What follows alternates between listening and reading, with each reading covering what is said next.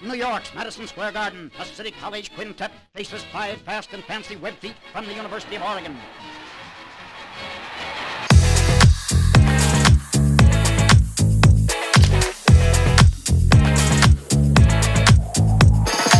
Here we are. We're back again, guys. It's the old man game. Oh, my gosh. We're starting to pop up a little more and more, kind of like that deadbeat dad or that fun uncle. They had a good time one time. Now they just keep coming around. And that is what we are doing. I'm Jerry Ramsey. That's John Hamm. Brandon Rebar.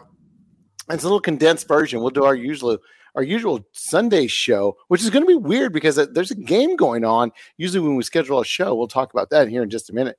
But Brandon, you were in the afternoon scrum or Zooms or whatever they are now. And tell us some of the updated information we got on our beloved Thunder. Yeah, so Hamidou Diallo, Darius Baisley, George Hill still out. But the big news was Shai Gilgeous-Alexander is now out tomorrow against the Knicks with a right quad contusion. So Shai is going to sit. Now, of course, that sparks conspiracy theories that involve, a military vehicle, if you will, like something that transforms into a giant robot that goes by the name of Megatron. Yeah. Yes, exactly. So take that for what you will. But the word is that they're being cautious with Shai, sure, as they would be. So he's the young star. But that also means when you break it down, you kind of forget about George Hill, but he's supposed to be a starter for this team. Shai, George Hill, Darius Baisley, that's 3 starters. Then Hamidou Diallo is their 6th man off the bench. That's 4 of their top 6 guys, technically. Wow. You look at that, John, and that's really funny you brought up Megatron, and we are the geekiest show that covers the Oklahoma City Thunder for sure. When you look at it, first of all, I understand being cautious with Shai because he only has, 15, 16 years left in the NBA. You don't want to put extra miles on that when you don't have to, especially at the beginning of a back-to-back. But, boy, I smell some cooking there. I smell something going on. Did the victory against Dallas have anything to do with this, John? Oh, I mean, honestly, I kind of think with the compressed schedule, this might become more of a norm throughout the rest of the season, right? Just kind of giving guys some more rest here and there. I mean, look, the writing was on the wall last night when Alexei Pokusevski got the start and Moses Brown came in and got Mike Muscala's minutes, right? They are evaluating and developing players, which they should. And so here's the thing, like Brandon talked about all the guys that are going to be out for the Thunder. The way it's gone for the Thunder this season, I now expect Julius Randle, RJ Barrett, Elfrid Payton to not be in uniform tomorrow night for the Knicks, right? It's like that seems to be the thing with the Thunder this season is they keep running into teams that are sitting out guys, and the Thunder just go out and tend to outwork these other teams. And then Brandon, I think that I was reading about, I went in on the scrum, and I know you were. Dagnall yesterday kind of got some of the hardest questions he's had to answer as far as basically, seriously, guys. Look, I get it. I know that, we're not putting together a championship quality roster here, but he took it with a grain of salt and basically said that he's happy, he's thrilled to be able to, play with the parts that he has. Yeah. So Barry Trammell from the Oklahoman asked him basically if the Thunder are winning too much. And to Mark Dagnall's credit, he answered it head on, and he gave a real answer. And he said, listen, when I took this job, I wanted to instill toughness, competitiveness. I wanted to instill a culture and a way of playing the game.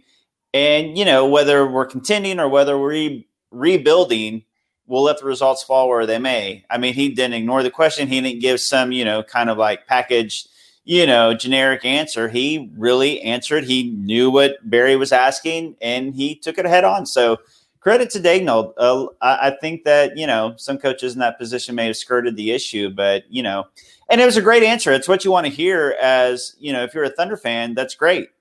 You want to hear that. Some coaches, John, can you think of any coaches that have skirted that answer? I don't know, maybe even with the Thunder organization. And also, John, are they winning too much? they are winning at a better clip than anticipated. Now, there's still a lot of season left here, okay? And we've seen where seasons have gone down the drain quickly. I mean, and we've seen teams turn around quickly, too. I don't think this is a turnaround type of roster for this team, right? So we'll see what happens. Again, the trade deadline's coming up. There's going to be an opportunity there to perhaps the way to kind of help move this along a little bit is to play the young, inexperienced guys a little bit more, move out some of the proven guys, Al Horford, and sort of create that void. That could be one way to go about it. But look, I think this team has to sit back and also just sort of analyze, like, okay, what is currently in place, especially Shai Gilgeous-Alexander, is that better than they anticipated? And I don't want to call it a problem, but is that complicating things? And that's a nice problem to have, honestly, at this point. I haven't talked to either one of you about the game last night, and there's one thing that I really laser focused on. Like, I sat up in my seat and I was like, oh my gosh. That lineup with Maladon, Ty Jerome, Pokashevsky, Brown, and Kenny Hustle. And I just looked at that and I thought, oh my God, they are going for it. Like this is the worst lineup I've ever seen this side of what Earl Watson and Chris Wilcox, Robert Swift, guys. Kyle Weaver. But you know what? Those dudes did what they were supposed to do with Nick Collison at the helm. They lost. Last night I saw that lineup and I just can you guys please, with the lack of words that I'm coming up with, and I talk on live radio for a living, for God's sakes, can you guys can you tell me what you thought when you saw that lineup out there, John? I'll just reiterate what I said the last show. This team is young, scrappy, and hungry. And, they've got a lot to prove, and usually bad teams have got bad veterans that aren't any good or are checked out. You've got a team of try too hards. And that's the thing that's why I advocated, go trade for Blake Griffin. He's broken down. He can't help anyone. Play him 38 minutes a night till his knees give out. Right. I mean, if that's how you would probably have to go about it. But no, this young team has got a lot to prove. And again, nice problem to have, right? You've got some talent already banked. And then not to mention the 18 future potential first round picks down the way. Yeah, I thought that, the starters jumped out to a big lead. Shai, Horford, Dort, it makes sense. Even with Poku playing and Maladon playing, what maybe wasn't anticipated was how well Poku was going to play. And he played really well. So did Maladon. Dort was hitting his three. So they jumped out to a huge lead. But when I saw that lineup that you're talking about, Jerry, I was like, okay, so here's where it'll happen. They'll give up the lead. this will be a game again. But nope, they held on to that lead. I think during that time, because I was paying attention too, they only gave up the plus minus. The bench was maybe a -2, something like that, which you would not at all have guessed. And I broke it down at one point.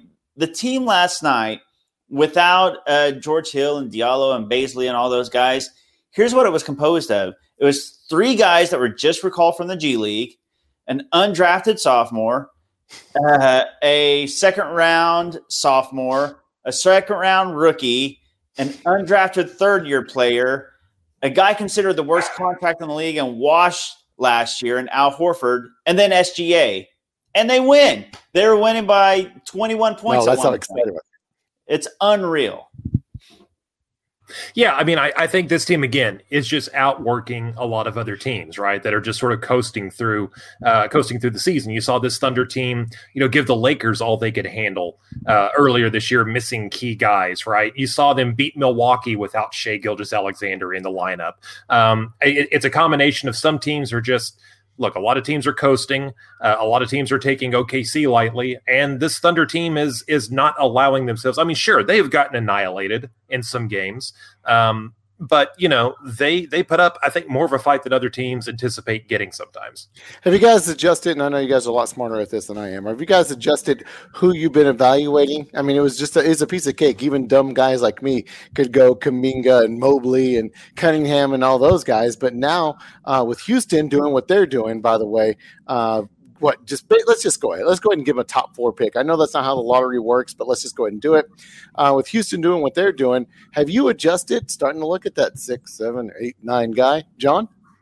A little bit. And of course, the variable there is, the Thunder do have the assets to trade up potentially. And it just so much depends on, is some team at 4 that is already stocked at a certain position and are willing to move back, and the Thunder are willing to move up.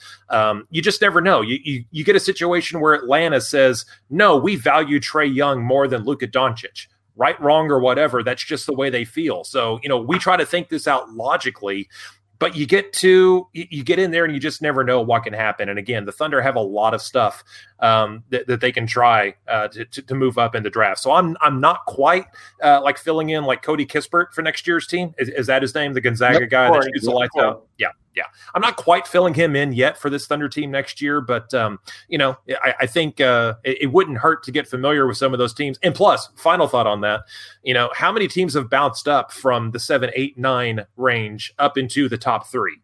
Like that could always happen too. Yeah. So I'm really well versed on the top 5 because I've spent more time than I'd like to admit researching these guys. But that may have been a big waste of my time that the Thunder owe me back that I spent on them. I am starting to look at the guys 6 through 12, the Zaire Williams, the Moses Moody's, those guys, Scotty Barnes, because there's a really good chance that the Thunder's pick is going to fall in that little zone right there. Like John said, there's always a chance that they'll pop up and things can change as the season goes on. But it would be a big missed opportunity, in a rebuilding year, in a draft this stacked. The top 5 has separated themselves as guys who are like the blue chip elite guys that you can, start a franchise with.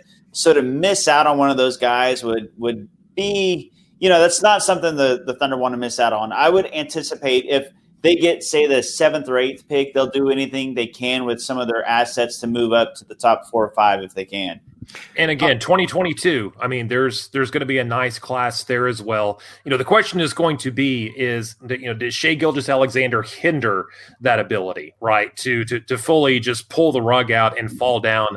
And so, again, there's all sorts of possibilities on the board here moving forward, which is, again, some teams don't have that luxury whenever they're retooling, rebuilding, re-whatevering. Absolutely. All right, listen, it's not a mistake in why we're doing a show today.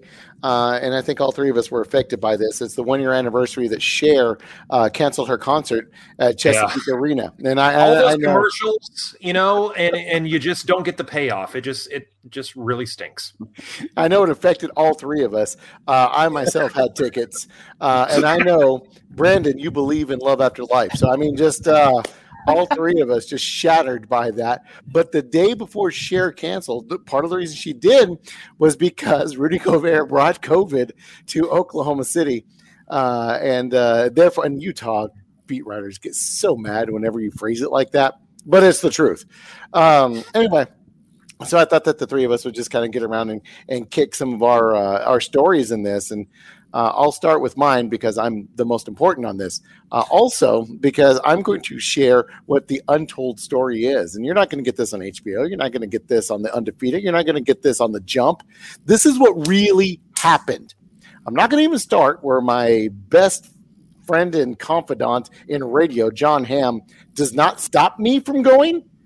He suggests very, very, very very, very much so that I should not go, or the way he put it, he's not going. I think he told me he wasn't going 8 times, a couple more times than I even asked. Oh, by the way, Gary, I'm not going. And I'm like, okay, you're not going. You can ask my wife. I can't take a hint. So I went. Right. Yep. Okay. Why did I go despite the weird feeling I was getting from John Hamm? It was Hispanic Heritage Night. And I have not heard one time any of these major stories talk about Hispanic Heritage Night that was going on at the Chesapeake Arena. There's mariachis going around the hallways, right? The El Thunder shirt that I covet so much last year's, I had to go get immediately. It's the first thing I did when I walked in the building. What? I don't care. I need that shirt. I think Frankie J was your halftime performer. And what people won't tell you, and I'll keep this as concise as I can, is that sure, we all see the referees talking. We all see Chris Paul, who is it? What is it? All that good stuff. They send the guys back, all that. Your close personal friend, John, and yours, Brandon Royce. I don't think he really cares for me. I saw him getting up, and either two things happened. There was some huge breaking news, or my man had the runs. But he was walking with that kind of like speed to somewhere. So all that was weird. But I really didn't think much of it because they let us stay in there and stew. They made sure that all the performers performed that. Like I said, Frankie J performed his entire set, the 3 songs that he had, and we're all just sitting there. And I think in all these representations that I see, I kind of get frustrated because it cuts from the guys talking on the court to the picture of the, hey, due to circumstances with COVID, whatever, and they show the people moving out. That is not what happened. We were all sitting there. We were all sitting there stewing in it for close to 30 to 45 minutes. And if I misremember or whatever, first of all, I'm not going to ask you, John, because you didn't go. But Brandon, forgive me for being 100 years old, but you were in the building or you were not in the building that night? I was in the building that night, yeah. Okay. Oh, that's right, because I was on the 100 level. You're up in Sky City, which as soon as the COVID news came out, I moved up there too. But am I remembering any of this, Brandon? No, that seems pretty accurate. You want to know though, like I won't dispute anything that you said. It was just such a feeling of confusion. I think not only from the media members, but from the fans, and I think that we all kind of had an idea of what was going on. We all like, okay, we know what's happening. Nobody was going to tweet it out. Nobody wanted to be the first to be like, hey, we're kind of thinking it's this because you don't want to be wrong. We were just kind of waiting on official word. So there's just kind of that pause, confusion, a little bit of fear, I think, was kind of settling in for some people because, not a lot was known at that time. And you'd heard things like, could it be an airborne illness? And like, even people in Loud City are like, well, what's airborne mean? It can come up here. I mean, nobody really knew. I remember I actually played pickup basketball the next day, and some of the guys found out that I was there the night before, and they didn't want to guard me or be close to me because they thought I might give it to them because I was in the building. But, we laugh at it now because it is funny. But, at the time, it just kind of shows in 1 year how much we've all learned about COVID and all those things. I wasn't anywhere near 6 feet to Rudy Gobert that day. So it turns out I was safe, thankfully. But yeah, just the whole thing was just, it's crazy that it was a year ago and how much life has shifted and changed since then. But yeah, it's funny. The game didn't even happen, and it'll go down as one of the most historic games in NBA history. No Absolutely. Doubt. Absolutely. Yeah. Huh, John. So we're doing a pregame, and after 7, 8, 9 times, I'm not going, Jerry. I'm not going, Jerry. I'm not going, Jerry. Can you share your incredible intuition? I think in Super Troopers, the guy calls them, when did you turn into Super Cop? I get it. You and I have had conversations about some stuff, and I'm not that mad anymore, but I'll always be mad.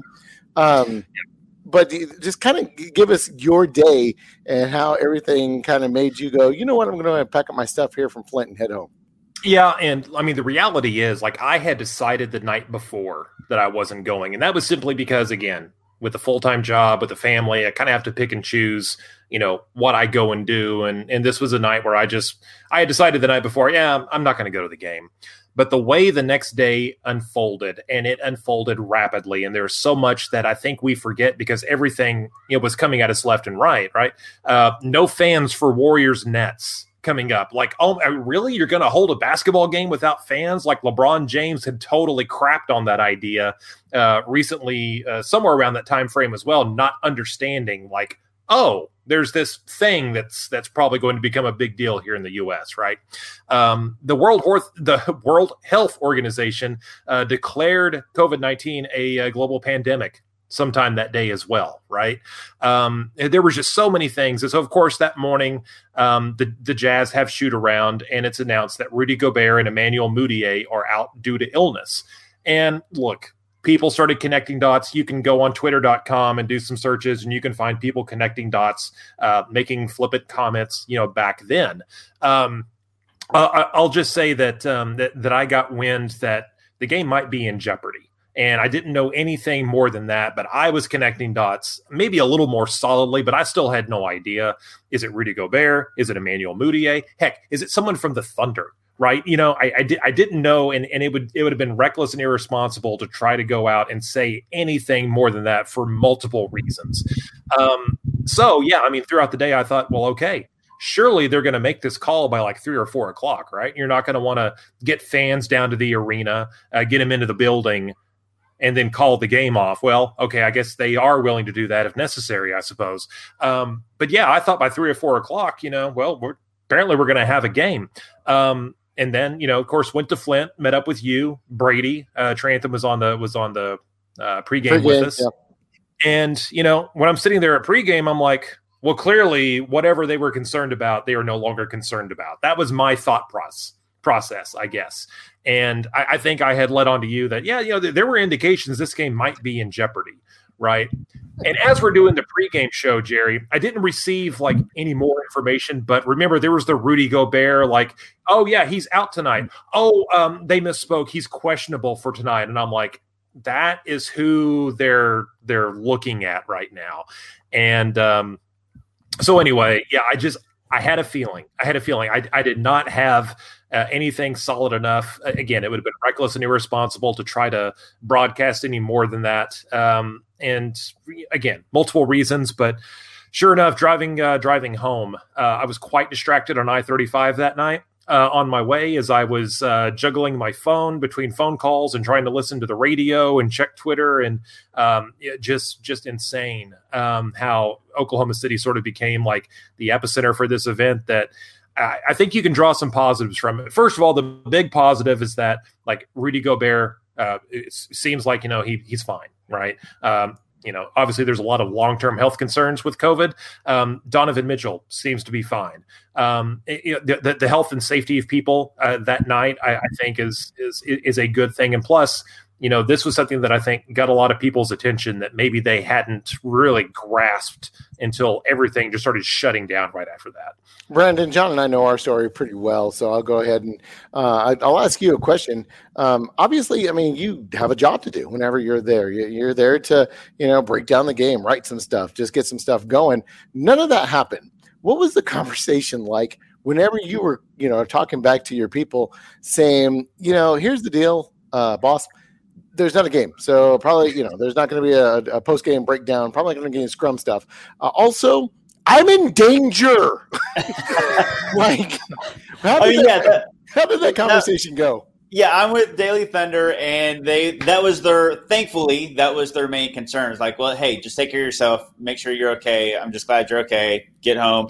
It wasn't, there was nothing said about, I mean, maybe they've been silently holding a grudge that I owe them like a piece of work from that night. I don't know, but nothing was ever said to me about actually turning anything in from that night. It was just get home and be safe. So. Which is really different. And I'll finish off with mine because we have just one little thing to wrap up before we get out of here. We had, and John, you and I have talked about this, the franchise was really rolling, and Brandon, you've commented on this. We had Madison, we had Christine, we had Derek, we had Ryan, and myself all at the game. We showed up. We always showed up in numbers. That was kind of our thing. And I just remember, like I said, I was on the 100 section where there's a media area there that really important people go to. I know because Woj takes my seat whenever he shows up. Anyway, used to, because we don't do that anymore. As soon as I found out, I called Ryan down to me, and I said, Ryan, do me a favor. I'm going to go up to Loud City. You need to get this close to the situation as possible because I'm a terrible person. But here's a beekeeper suit. Just zip this up and wade into danger. So, okay, but who were the two that were front line? And we both know them. I think Royce and Eric Horn, right? I don't know if it was Joe down there, Maddie. I don't know. Royce and Maddie really killed it that night. I remember that, like, as far as Eric too, of course, but for some reason I remember Royce and Maddie really were the ones with all the updates all night that night. And so being competitive more so than smart, Ryan, get down there and and don't leave until you figure out something. And give Ryan credit. One, he was a junior reporter at the time. He's doing great stuff now, but he knew to get the hell out of there at the right time. Unlike Royce and Maddie, who just stayed in there and was and I'm not insinuating anything, but somebody was feeding Shams and Woj, because that was the only notifications we were getting was from guys thousands of miles away. So that was frustrating as hell. And that was problematic too, because you've got them breaking the news that oh hey, I'm gonna violate Rudy Gobert's private health here by revealing this. So and as you've noticed, I mean, ever since then, the NBA does not come out and announce who tests positive for COVID. I mean, if a player comes out and says so or tells a representative to do it, that's a different story completely. But that is a very delicate thing, and that's something that I think some of the breaking news guys had to figure out. I can't just break this news like that. I'm very interested to see all of the documentaries and stuff that are kind of coming out. I think the one on HBO, Chris Paul is executive producing or something like that, so at least that's in there with that. But I'm really interested to see the narrative that is going to be done, because it's two small market teams, and I would just hate it to be like, remember in Oklahoma City, the bombing happened and the big time press came down. It's like, are you prepared for this? And, I remember our fire chief, and I forgot the guy's name, but just basically told Connie Chung to just stick that in her pipe and shove it right up there. Because was that John Hansen? I believe that was John. It was. Good call. Look for you. Yeah. But yeah, he just basically told, shove it. Go on, get out of here. All right, so before we get out of here, one of the big events of the day, if you don't know, there was some guys caught on a hot mic calling a high school basketball game, and some just seriously very, very racist and hateful things came out. We're not going to tackle that because we're a very upbeat and light show. But apologies did come out, and I'll be damned if I can't make fun of this. Part of the guy, he said part of the reason maybe that he said stuff like that is because his blood sugar spiked because he has diabetes. I got diabetes, and you guys have known me for a couple of years now. I'm the first one to tell you, some things have happened. I've gotten dizzy. I have gotten sleepy. But I am proud to say to you guys that never in anything that happened with my diabetes did I ever get racist. So I'm just, Brandon, and we were talking about your health a little bit. John, I don't know how much, close to diabetes as you were, as William Brumley would say. But we really need to make sure that people go out there and check your blood sugar levels, because not only can it affect your heart, not only can it affect anything else, it could make you racist. So just really be careful with that stuff. Guys, you got anything on here, or are you just embarrassed to be on a show with me? No, it's the typical, I referred to a bingo card earlier, right? There's certain statements, that are going to be in these apologies. And look, the hard thing to do is just to say, man, I was wrong and I got to check my life. And that is really all you need. Again, I sincerely apologize. I was so wrong. I'm going to reevaluate my life. I'm going to make changes. If you want to lay out some of those things, but, don't throw out, all of the cutesy, I'm a family man and I'm big in the church and I used to be a youth pastor. Well, guess what? You can still be racist. It doesn't absolve you from that. So anyway, again, I really hope, again, there's a lot of venom and anger, rightfully so, directed at this guy. This is an opportunity to make some changes, right? It's not irredeemable, but he can make it that way if he keeps throwing out these lame excuses. Yeah, you talked about the bingo card. Diabetes is not on any bingo card as far as like the excuses for saying what was said. It was just awful. It was I was just sad for the girls, for the team. Yeah. For high school. Yeah, high school. High school. Crying out loud. Oh my. Yeah. So angry. Just unbelievable. I'm no medical professional, but I've done a lot of Google searches, on medical issues, and no WebMD I've ever seen as a side effect of diabetes been, becoming racist. So that's all I know. By the way, and out of the three of us, I'm the one that's going to get in some sort of trouble.